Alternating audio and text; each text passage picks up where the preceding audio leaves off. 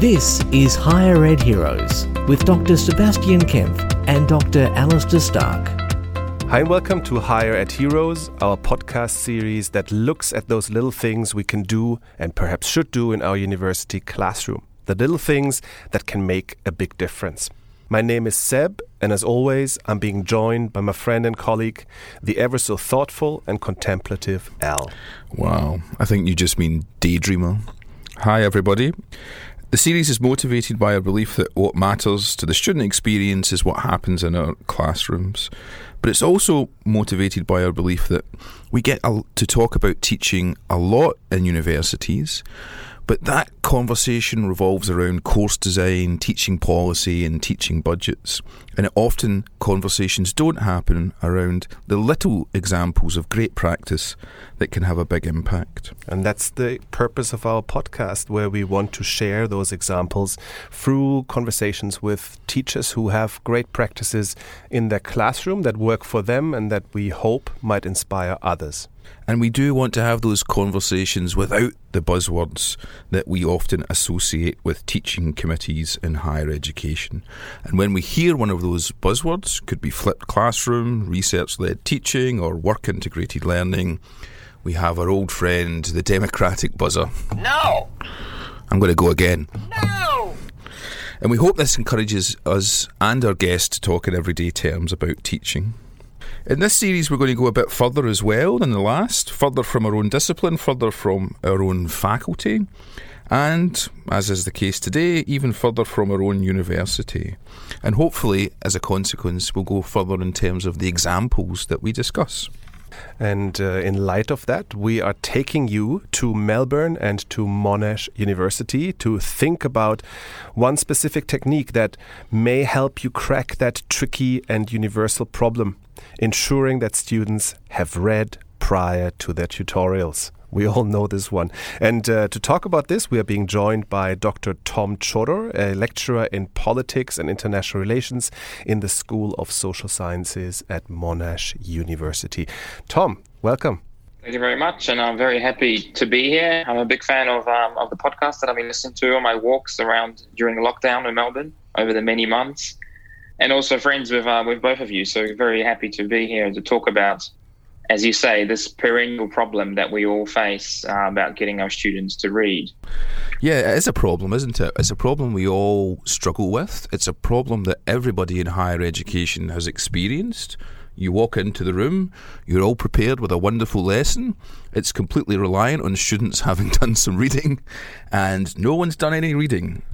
We can all feel that pain and share that experience. So let's get straight to this technique which you've used with some success, Tom. How have you managed to get your students to read before tutorials? It's a pretty simple approach of using reading quizzes that I sort of stumbled upon after years of experimentation of different approaches, which either took too much time or didn't really do what I wanted them to do. And I sort of turned towards automated quizzes on Moodle, which is our learning online system, as a way of trying to do this in a relatively painless way, but also one that got results. And as we'll talk about, it's not exactly painless. There's a lot of challenges and issues, but also has been quite successful. So what essentially, I usually have about 3 readings each week for my course, and I have 6 questions based on those readings that students have to answer. 2 questions for each reading, obviously. These are released each week, so students have, say, a week to do the readings and do the quizzes, and they close just before the first tutorials begin for that week. So ideally, students have done the readings and answered the quiz questions, and then once the first tutorials start, the marks and answers are released so they can see if they got them right or not. These are worth, these are not big assignments. They're only worth 1% each, usually. So they sort of add up over 10 weeks to 10%, which I'm sure we know students always say, oh, it's such a small assignment, but it actually, it often becomes a difference between a grade or, between passing and failing, anything like that. So I always encourage students to say, think of it in those terms, that this is a small amount of marks, but it's important, and it's for doing, you get them for doing stuff you're supposed to be doing anyway. How much investment does it take you to build these quizzes? What are the challenges involved in building and running these quizzes? Well, I thought it'd be pretty straightforward. I could just write up some questions, put them online, everything be marked automatically, problem solved. But actually running questions is quite difficult, as I found out, and I keep finding out. because what you want to do is you want to avoid writing really simple questions that students can just do a Control F for the answer, right? So these are about comprehension of the readings. So you really have to do the readings again, or remind yourself of the readings if you haven't done them in a while, and say, okay, well, what are the sort of things that I can pluck out of here that I want to test students on? So I sort of, it's not like, does Smith say this or that? It's often a question. The question is, according to Smith, what is the reason for the outbreak of World War II? And there are multiple ways of answering that question, but it's difficult to actually find, without having done the reading, to find the right answer.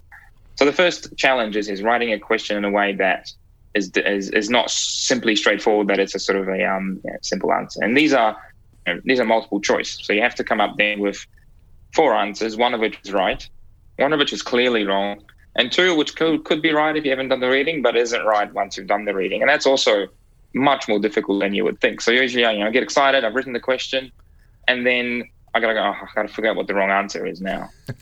And that's often quite difficult. I've only experimented with multiple choice answers a little bit, and I found this unbelievably difficult to come up with meaningful choices for answers. So you just alluded to that, right? That it's difficult. Like, how do you go about doing this, and what do you find is the challenge in framing these? Well, it's just like writing a question. It's difficult not just to do the obviously wrong answer, like just something that's so obvious that students will go, okay, well, 3 of these are clearly wrong, so I'm just going to click on the one that seems plausible. So you got to make sure that the answers are roughly similar in plausibility, but can only be sort of really gotten if you have done the reading, right? So it's often I often say to go for an interpretation that's based on what the students would see in the news, but is actually not what's, for example, that we are learning about, right? So it's common misconceptions often is one way to get a wrong answer, because one of the things that we're doing through readings is actually digging deeper into issues and saying, well, we need to understand this issue in the more in-depth academic way rather than just what you happen to see on Twitter or in the news or whatever. But it's a never-ending battle, right? And then there is that sort of right one wrong answer, 2 answers that are sort of plausible, and one that's clearly right, but it's not that straightforward. And sometimes we tell students in the social sciences there's lots of grey areas, and it's about how good you are at arguing your point. Do you ever have students say, no, actually I was right, and do they argue with you because it could be their reading and their interpretation has some validity? Yeah, no, I've had students contest the validity of answers. Much more so this year for some reason. I think maybe because students were stuck at home, they had a lot more time to go over the quizzes and go, hang on, what's going on here? Sometimes you get it wrong. Sometimes I thought the answer was only one clear answer, and actually on hindsight I go, oh, maybe I can see how you interpreted that. And that's sort of not an easy admission to make, obviously, but in most cases those sort of disagreements are resolved by then providing feedback to students. Once the quiz is finished, they go back and see what answer they got, and I write them a paragraph explaining why this was the right answer. And I say, look, the correct answer was because of this, and then this is why the other points were not the correct answer, right? So I initially didn't think about doing that, but once I started doing that sort of made students go, oh, okay, well, maybe I thought it was something else, but having read that paragraph, I can now see why that was the correct answer. And in most cases, they accept it. Obviously, students are never completely happy if they get something wrong, but in most cases, they say that's fine. You obviously introduced this because out of a frustration that you were having students come to your tutorials and seminars, and you were sitting there, like we said earlier, them not having done the reading. So now that you are running this, has it changed the quality of discussion that are happening in tutorials because they have done the readings? And maybe related, given that they perhaps have done the readings and the quizzes, does it allow you to do something more than you would have normally been able to do in your tutorials and seminars? I'm actually quite happy with how this has turned out over the last few years that I've been doing it and improving it. So one of the ways in which I've seen improvement is just empirically. On our online reading list where all our readings are, we can check how many times students click on reading. What actually prompted me to do this is I did this in one of my first years at Monash, and saw that out of a course of 400 students, there were about 50 clicks on the readings a week, which was pretty disheartening and pretty shattering to see that. Once I introduced the quizzes, I've been tracking that every year, every semester, and how it goes, and it's gone from 50 to about 350 in the course of 400. So clearly, students are at least clicking on the readings. If they're doing them all, I can't be absolutely sure, but they are empirically, I can see there's been great engagement with the readings. And then in terms of tutorials, yes, very much so. I can definitely see my tutorials are better. All my tutors started reporting that their tutorials are much better because students had some knowledge based on the readings rather than just, their opinions or, what they saw on Twitter or on the news or whatever. They were actually articulating the insights that we wanted them to get from the readings by just, by doing it.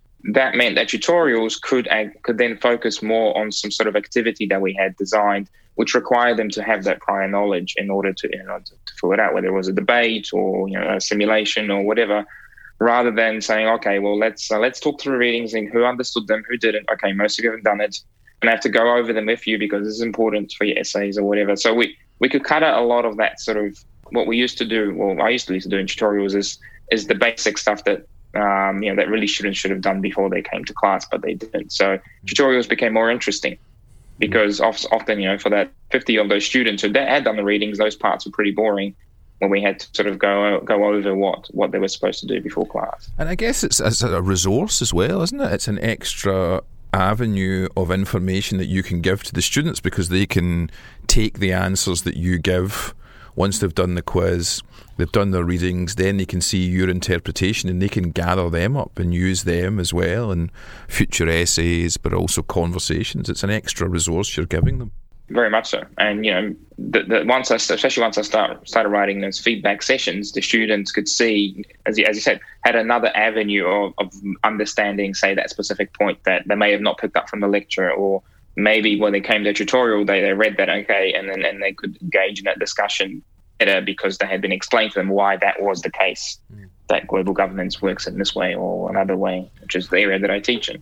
Can I come in, like, if there was someone, the kind of devil's advocate listener who would be coming and say, like, wait a second, how do you make sure then that students don't just all sit in the library and there's one smart student who has done all the readings and tells the other what the answers are?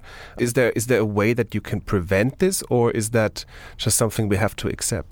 No, I mean, that is one of the not quite the dangers, I guess, the downsides of it is that you can't really police what students do, obviously, and how they approach the quizzes. But, some of the ways in which we've done that is they don't know what the answer is until quizzes have closed. So they submit their answers, and then all the quizzes are still open until they all close at the same time, before the first tutorial, right? So students could, I guess, collude and sort of sit there together and say, okay, well, I think that's the answer, let's all do that. But they won't know if that's the right answer until it's too late for them to change it. So that's sort of one way which we've done that. Even if they're colluding in a library, that's kind of a learning activity, isn't it? Yeah, no, certainly. They could be discussing, why global governance works in a specific way and trying to guess the answer together. So, that's peer learning, I suppose, in a way, but maybe not exactly the way that we wanted to do it. Has it got easier as time's gone on, Tom? I mean, obviously there's a lot of effort in getting these questions drafted. There's a lot of effort, I guess, in setting up the answers for them. And then there's a bit of effort in getting your tutors to all run with the process the way you want. But are you now in a position, having run it a few times, where it's the investment's lessened? Yeah, definitely. So, I mean, the way it's set up, it just, it repeats every year. So I don't have to rewrite the questions or rewrite the answers. So the answers are a bit scrambled around every time you do the quiz. So you don't just go, oh, it's always A or it's always B or whatever. It was B last year, therefore that's the answer. But the one sort of complicating factor that comes into it is that if I change a reading, then I have to redo the quiz. And I always change my readings because I'm always not quite happy with how that week went or whatever. So it's a lot of work at the start when you got to set it up, because and you could do it before the semester, but I never get my myself organized enough to do that. So I'm always doing it week by week. And if I add a lot of new readings and I have a lot to redo, but once you've got them up and running, then it's not really an issue, aside from, when readings change, or, if I had a case of a really contested interpretation for one of the answers, and I sort of figured that it was actually a fair point. So I had to go back and redo that quiz and come up with new answers to get rid of that sort of interpretation. But it's a lot of work at the start, but then it sort of runs itself. Nice. It's fascinating. I'm curious to look at the student's perspective, right? I mean, this is driven by our interest as educators, right? And of course, in the interest of providing them a richer experience in the subsequent tutorials and seminars. How did students react to all of a sudden he makes us do all these quizzes? Well, as you can probably imagine, students often go, why am I doing this? Surprisingly, there wasn't too much sort of initial response of, oh, God, we got to do quizzes every week or anything like that. I think maybe quizzes are becoming more widespread. They're used for small assessment tasks across different courses and different disciplines. So students are starting to get used to them. Obviously, it is a lot of work for them. And so the best source of, whenever I ask them about the quiz during the semester, they're like, oh, yeah, they're fine. But then the best source of information I have is in the student evaluations at the end of the year. The common refrain that I get every year, every semester, without fail, is at first I hated doing these and it was so much work and I wouldn't have done the readings otherwise, but by the end of the semester, I could actually see the value. And students repeatedly say this, that initially it was a lot of work and they really thought it was too much work for a small amount of percentage. But at the end of the semester, they actually said, that this is what made me do readings. I didn't do my readings in other courses when I didn't have these sort of quizzes, but I did it in this unit, in this course, and it helped me to understand. It helped me to actually get a much more in-depth knowledge by actually doing all these readings rather than just sort of skimming along for 12 weeks and coming up with a vague idea of what this topic was about or what this issue was about. So students actually appreciate sometimes being made to do the work that they know they should be doing, but often they're very busy and they can't do, or they feel that they can't do because they run off their feet. They've got a job, they're doing other courses, they've got their personal lives and so on. So it's a bit of a tough love sort of approach, I guess, but students actually, without fail, appreciate it in the comments. There's always one or two students who said this was too much work for 10%. That's one of the common complaints, but to which I respond, well, this is what you should be doing anyway. So this is actually bonus marks almost. But the vast majority have appreciated at the end of the semester. I have to confess, this is one that I'm thinking of stealing.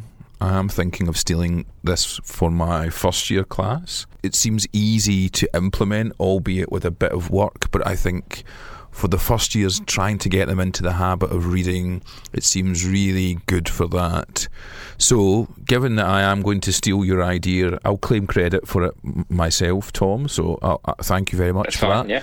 What's the number one thing for me? Like, when I start to plan this and start to think about it, what's the number one thing that I should get right or think about? Think about what it is that you want students to get out of them. As I said, it's easy just to have a sort of almost a true-false answer to, does Smith say that in the reading? So when you come to the reading, go, okay, what are the two things I usually want the student to get out of this reading? Not just some fact or something like that, but a general feel that they have to have done the reading to get the answer, right? Which is actually not that simple. When you sit down with it, you go, oh, yeah, I know what this reading's about. This gets into that. But you actually have to sort of think about the reading and say, okay, well, what are the 2 points? What can I draw out of this that I want students to draw out of it? How do I write that into a question, and how do I write that into the answer is the next step. But the first step, I think, is thinking about what is it that you want out of this. Be prepared to actually struggle with that, because it's not that simple. We want students to get critically analyze these readings and get these insights out of them. But when we sit down and do it ourselves, we go, okay, actually, this involves work. This is an intellectual exercise rather than just skimming a paper and being, yep, that's what that's about. I guess in the process, you're reminding yourself what it's like to be a student. Yeah, exactly. Not about you guys in your undergrad, but readings were also an issue for me when I was studying. I always started readings and never quite find enough time to finish them. So I know the situation. I tell this to my students. I say, look, this is something that I struggle with. Everyone struggles with this, because especially as we are increasingly working as students. But the more you do this, the better this will be for you in the long term. This is your one chance to do reading on a sort of in-depth way over a sustained period of time, and actually think about things which you may not get once you leave university. So let's find a way to get you to do that. That's been really amazing, Tom. Very inspiring, and I think I'm going to follow in Elle's footstep. Thank you so much for taking the time to talk to us here, Tom. And if you listening in here like what you heard, and maybe you've got a question, you obviously can find Tom on his website. We also have lots of good presence on various social media accounts. You can find us on Facebook, on Twitter, and on Instagram. So please, by all means, get in touch. Please do. I'm going to steal this one, and if you're going to steal it too, we should maybe have a conversation. Thanks for joining us on Higher Ed Heroes, and we look forward to your company again.